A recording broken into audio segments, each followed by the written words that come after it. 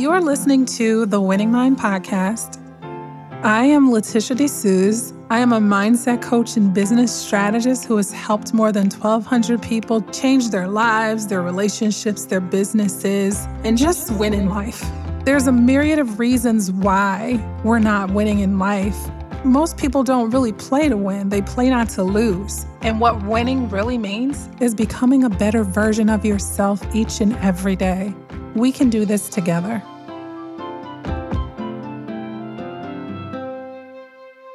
Hey, beautiful people I love. I hope y'all are doing well. I am well. I feel like I am in a space where I am being challenged and I have so many opportunities for growth, and I'm very grateful and appreciative. Sometimes I think we look at adversity or sometimes what could appear to be setbacks, and we actually assign a negative connotation to them. But I was just sharing with my son that sometimes when it looks as if you're taking a step back, remember slingshots, they go back before they take off. And so what I find is that as my trajectory is shifting, the way that what I envision and the way that my prayers are being answered, it looks as if it could be adverse or less than desirable. But if I look at things through my spiritual lenses, I know that it really is just the invitation and the opportunity to become who I need to be, to do and have the things that I'd like to have, if that makes sense to y'all. I've just really been thinking about these reflections as I pivot. And there's just some wisdom, some insights. You know how people say, what would you tell your younger self? Well, I don't know what I would tell my younger self, but I'll tell y'all because, listen, some of y'all just may need to hear this. So it's not necessarily business reflections only, but they're just life reflections because business is a part of life, right? One of the things that is really on my mind, let's just park what I was saying before, is that I was looking at the statistics just today of Black-owned businesses and women-owned businesses. I was particularly interested in the statistics of Black-owned and women-owned businesses that get to $1 million in revenue. And while I couldn't readily find that, what I found was that 4.2% of women-owned businesses get to $1 million in revenue, and that was as of 2021. So just imagine if only 4.2% of women-owned businesses get to $1 million in revenue, how much smaller the percentage is of Black-owned, women-owned businesses that get there, right? But what I recognize for myself is that I'm not designed to be a six-figure business. I'm thankful for a six-figure business, but that's not my design. There's more for me to contribute. There's more for me to become. There's more for me to offer. And so, I'm thinking of reflections as I go on this $1 million path, just some things that I am going to do differently, some things that I've learned. And now I'm back to what I was saying. I just wanted to share with y'all that statistic about $1 million businesses. So let's see, what's the first thing that I want to share?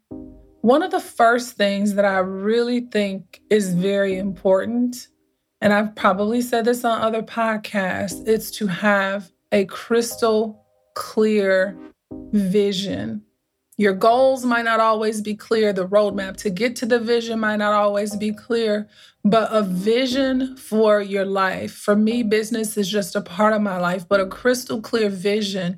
And the reason why it's so important is because life happens, things happen in life, and sometimes we lose our way. And so sometimes we can get off track. But if you have a crystal clear vision, when you look at your vision again, it'll come right back into clear view. You can recalibrate and get back on track. And the other thing about the vision is the vision may involve many players. The players may change, the path may change, but the vision is the ultimate end goal, right? So I feel like I'm on a juicy discovery of just like with lots of twists and turns in it.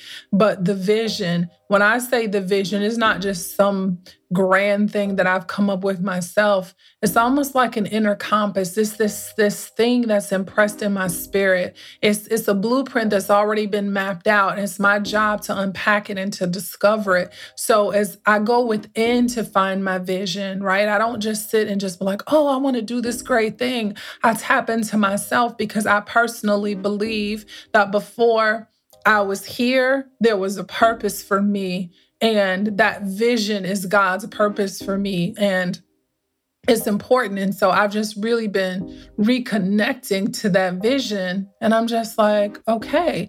And so, and in reconnecting to the vision, I can look at my life and say, is this in support of this vision or no? And so if it's not, then okay, we need to make some decisions here. So having a vision, refining the vision, looking at the vision, it becomes so important. And then goals and everything else support the vision. And if they don't, maybe they got to go.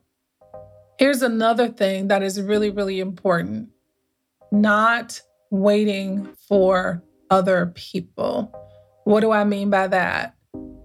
Probably one of the biggest mistakes that I've made in my life is when I wanted other people to come along with me, right? I was connected to them for whatever reason, or I had an affinity for them, and I wanted to invite them on the journey of my vision and have them go along with me. And in many instances, they wanted to come. However, everybody is not meant to be on your journey. Some people are meant to be there short term. Some people aren't meant to be there at all.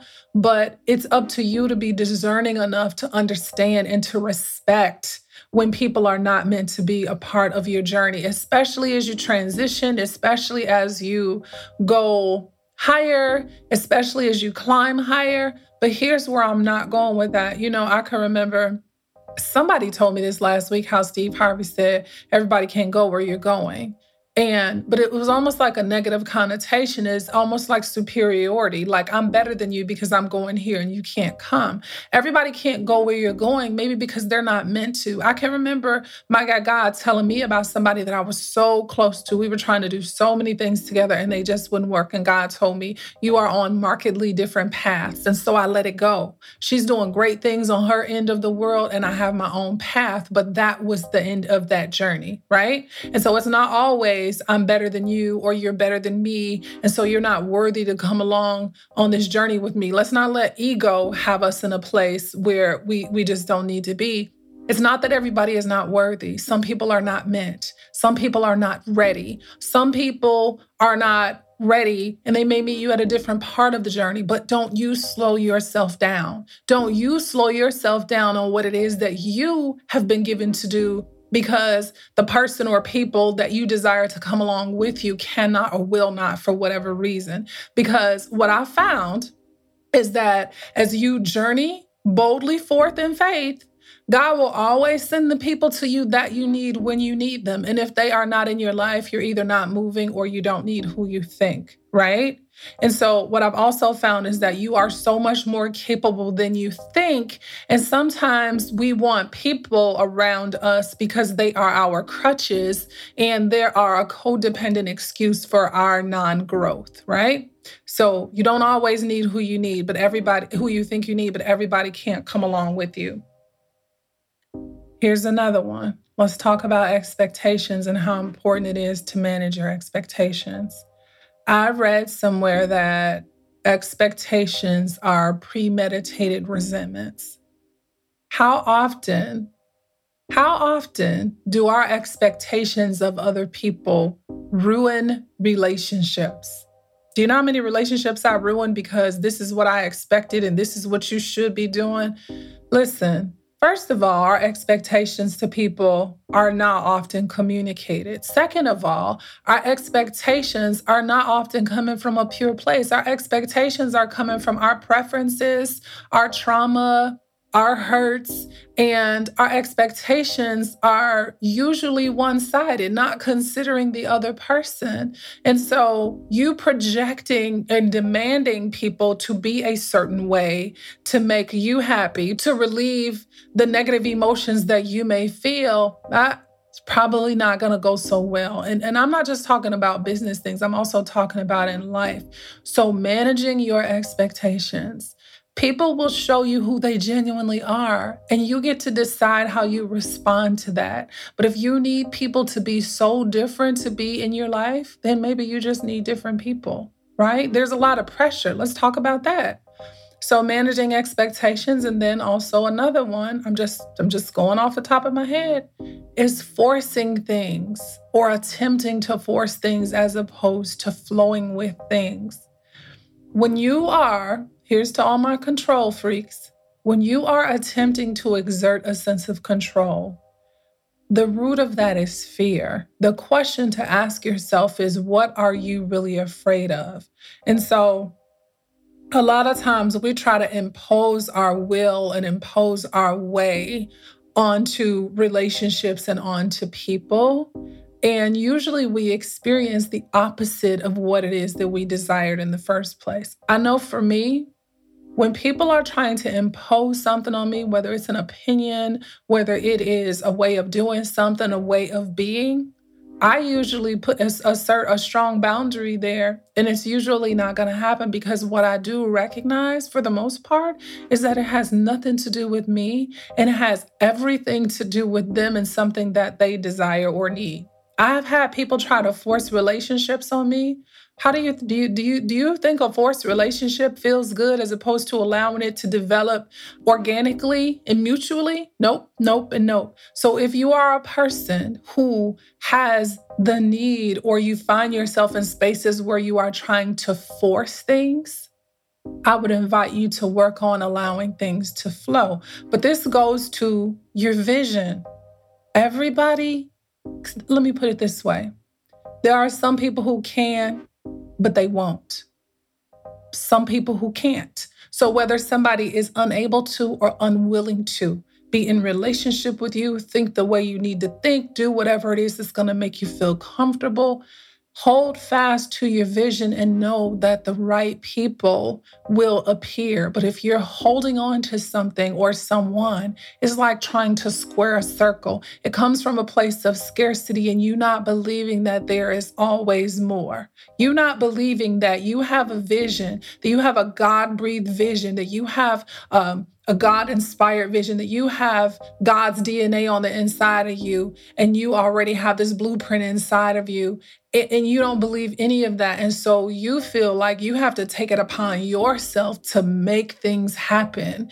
And it usually just doesn't go so well when it involves other people. Nobody likes to feel forced. Nobody likes to feel manipulated. Nobody likes to feel control. Nobody likes to feel pressure. I am guilty of doing that in times past, but what I realize is that I don't like the feeling of that. I would much rather somebody be present in my life, in my business, because they choose to, not because I've forced them or tried to persuade or cajole is the word I'm trying to say, or convince, okay?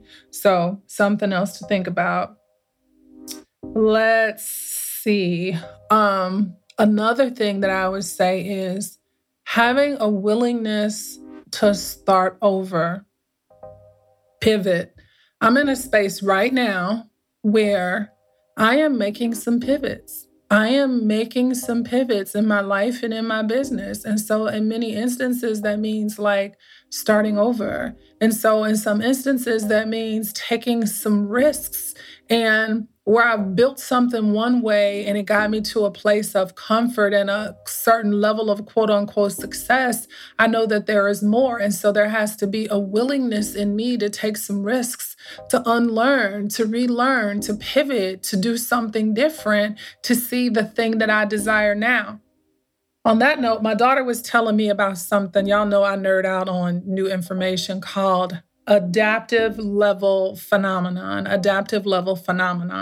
So look that up when you have a chance. But in essence, it's like you can have an experience, if you will, right? And that experience gets you to a certain level, right?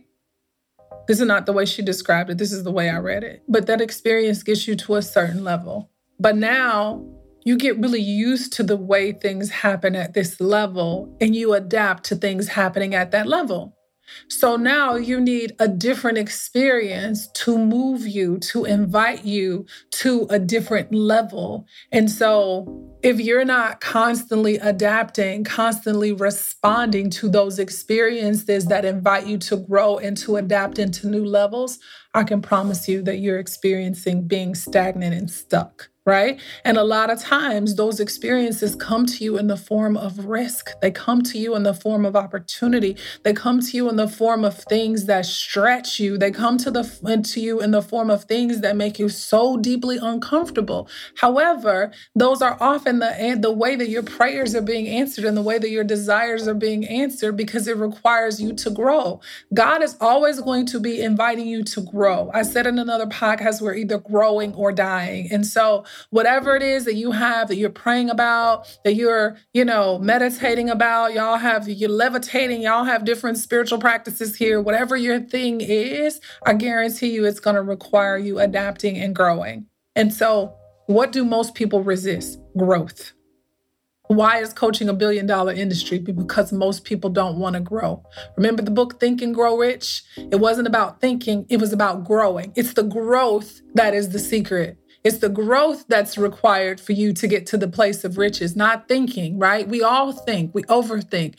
Our best thinking has gotten us right here. No, it's the growth. And so with this adaptive level phenomenon, there is something else that's required for you responding to something else to grow into another level. And if you're okay with where you are, that's fine as well. I'm just somebody that outwardly, it can look to people that I am doing just fine.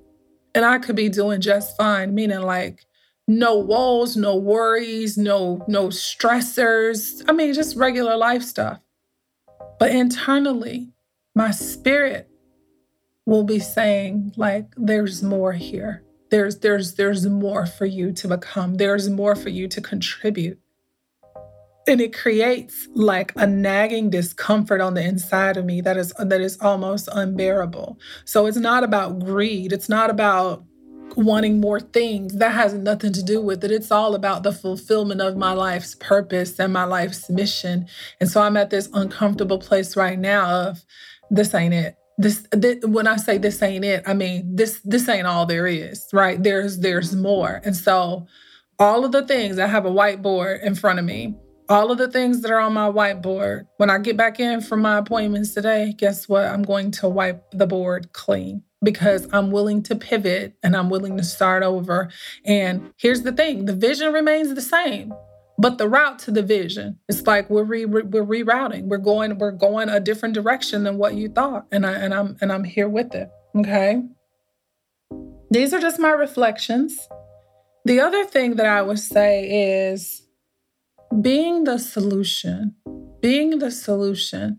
So I was really pondering something for about a week, right? I was pondering offering something to someone that was a solution to a problem that I knew that they had.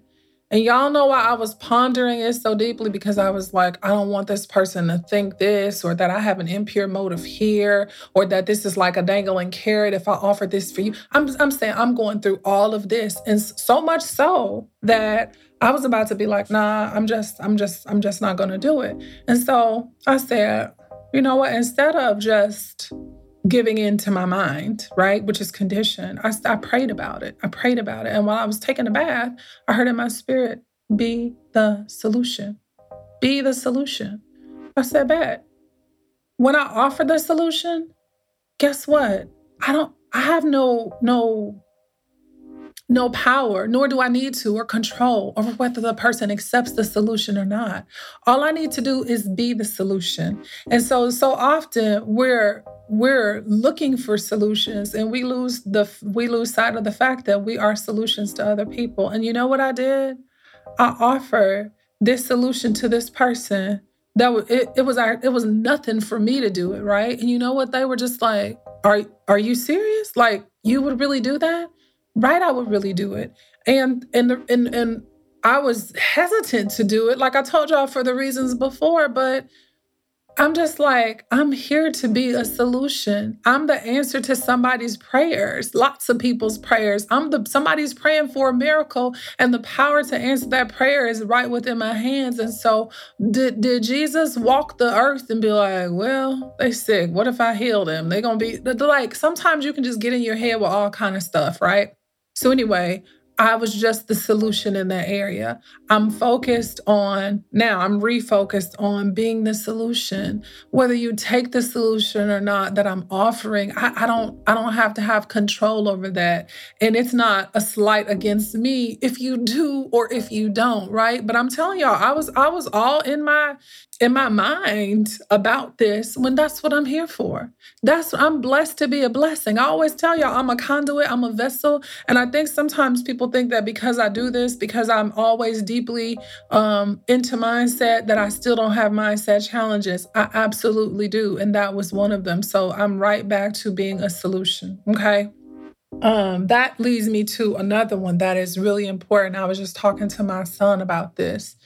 And master, I don't really like the word master because of its slave-like connotations, but but mastering your mind and your emotions, or I would say really strongly managing your mind and your emotions, because just like in that situation, what if I hadn't offered the solution? What if this person was praying and praying and praying and they wouldn't have gotten this any other way? I'm just saying, for example, right?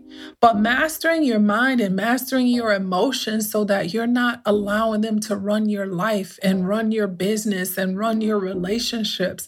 This is a huge one, because do y'all know how many times I'm talking to people and people make rash decisions, or people form snap judgments and form conclusions, and it's because their emotions are speaking to them. Your emotions are important, right?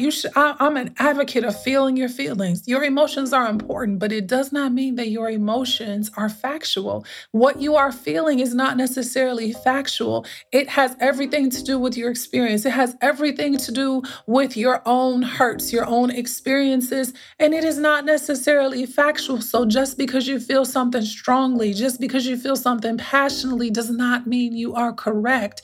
And if you don't have either somebody who can help you manage your emotions, a therapist, a coach, before you make rash decisions, you will ruin or sabotage, I should say, lots of relationships in life and in business, because you are making emotional decisions.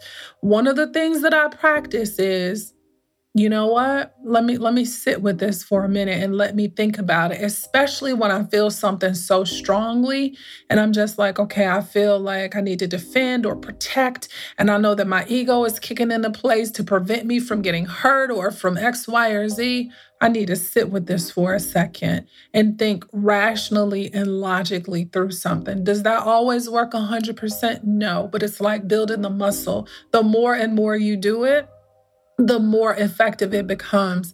And for us, for ladies, a lot of times it's why we're looked at in many instances as weaker in business, because we allow our emotions and our PMS and our flailing feelings to just run the show, instead of just looking at the facts and making factual decisions or making logical and rational decisions.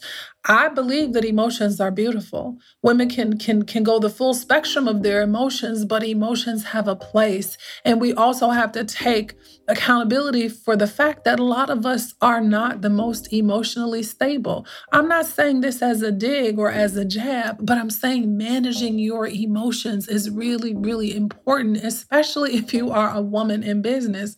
Do y'all know there are certain women that I won't do business with, because I can see how their business managed, how their business is run by their emotions. Do y'all know that there are certain women that when they want to work with me, I can see how their emotions have just really played a hand in the demise of everything that they're doing in business. And that's not going to be the best fit for me, because you probably need a lot of therapy first, right? Now, that brings me to the last part of this, and that is, it is really okay to change your mind, or it is really okay to pivot. Meaning, I told y'all at the beginning of this that I was going to pivot, right?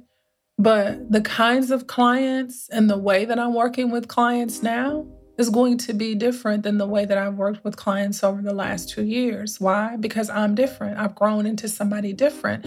I'm very clear on who I work well with. I'm also very clear on who I desire to work with and who I don't want to work with. And I have every right to do so, right? Now, before, in the beginning, I used to just be like, oh, they want to work with me, and so I'll work with them. Because again, my emotions were making my business, I was allowing my emotions to make my business decisions. But now, when I set certain criteria to say, this is who I do the best work with, do they meet this criteria? No, okay, then I'm not going to be the coach for them. And so I just wanted to share with y'all some of these reflections as I pivot, as I grow, as I go on a trajectory to a 7-figure business and 7-figure and beyond. And my son and I were talking, and a lot of people don't share their mistakes. A lot of people don't share their lessons learned until after they've gotten to a certain place.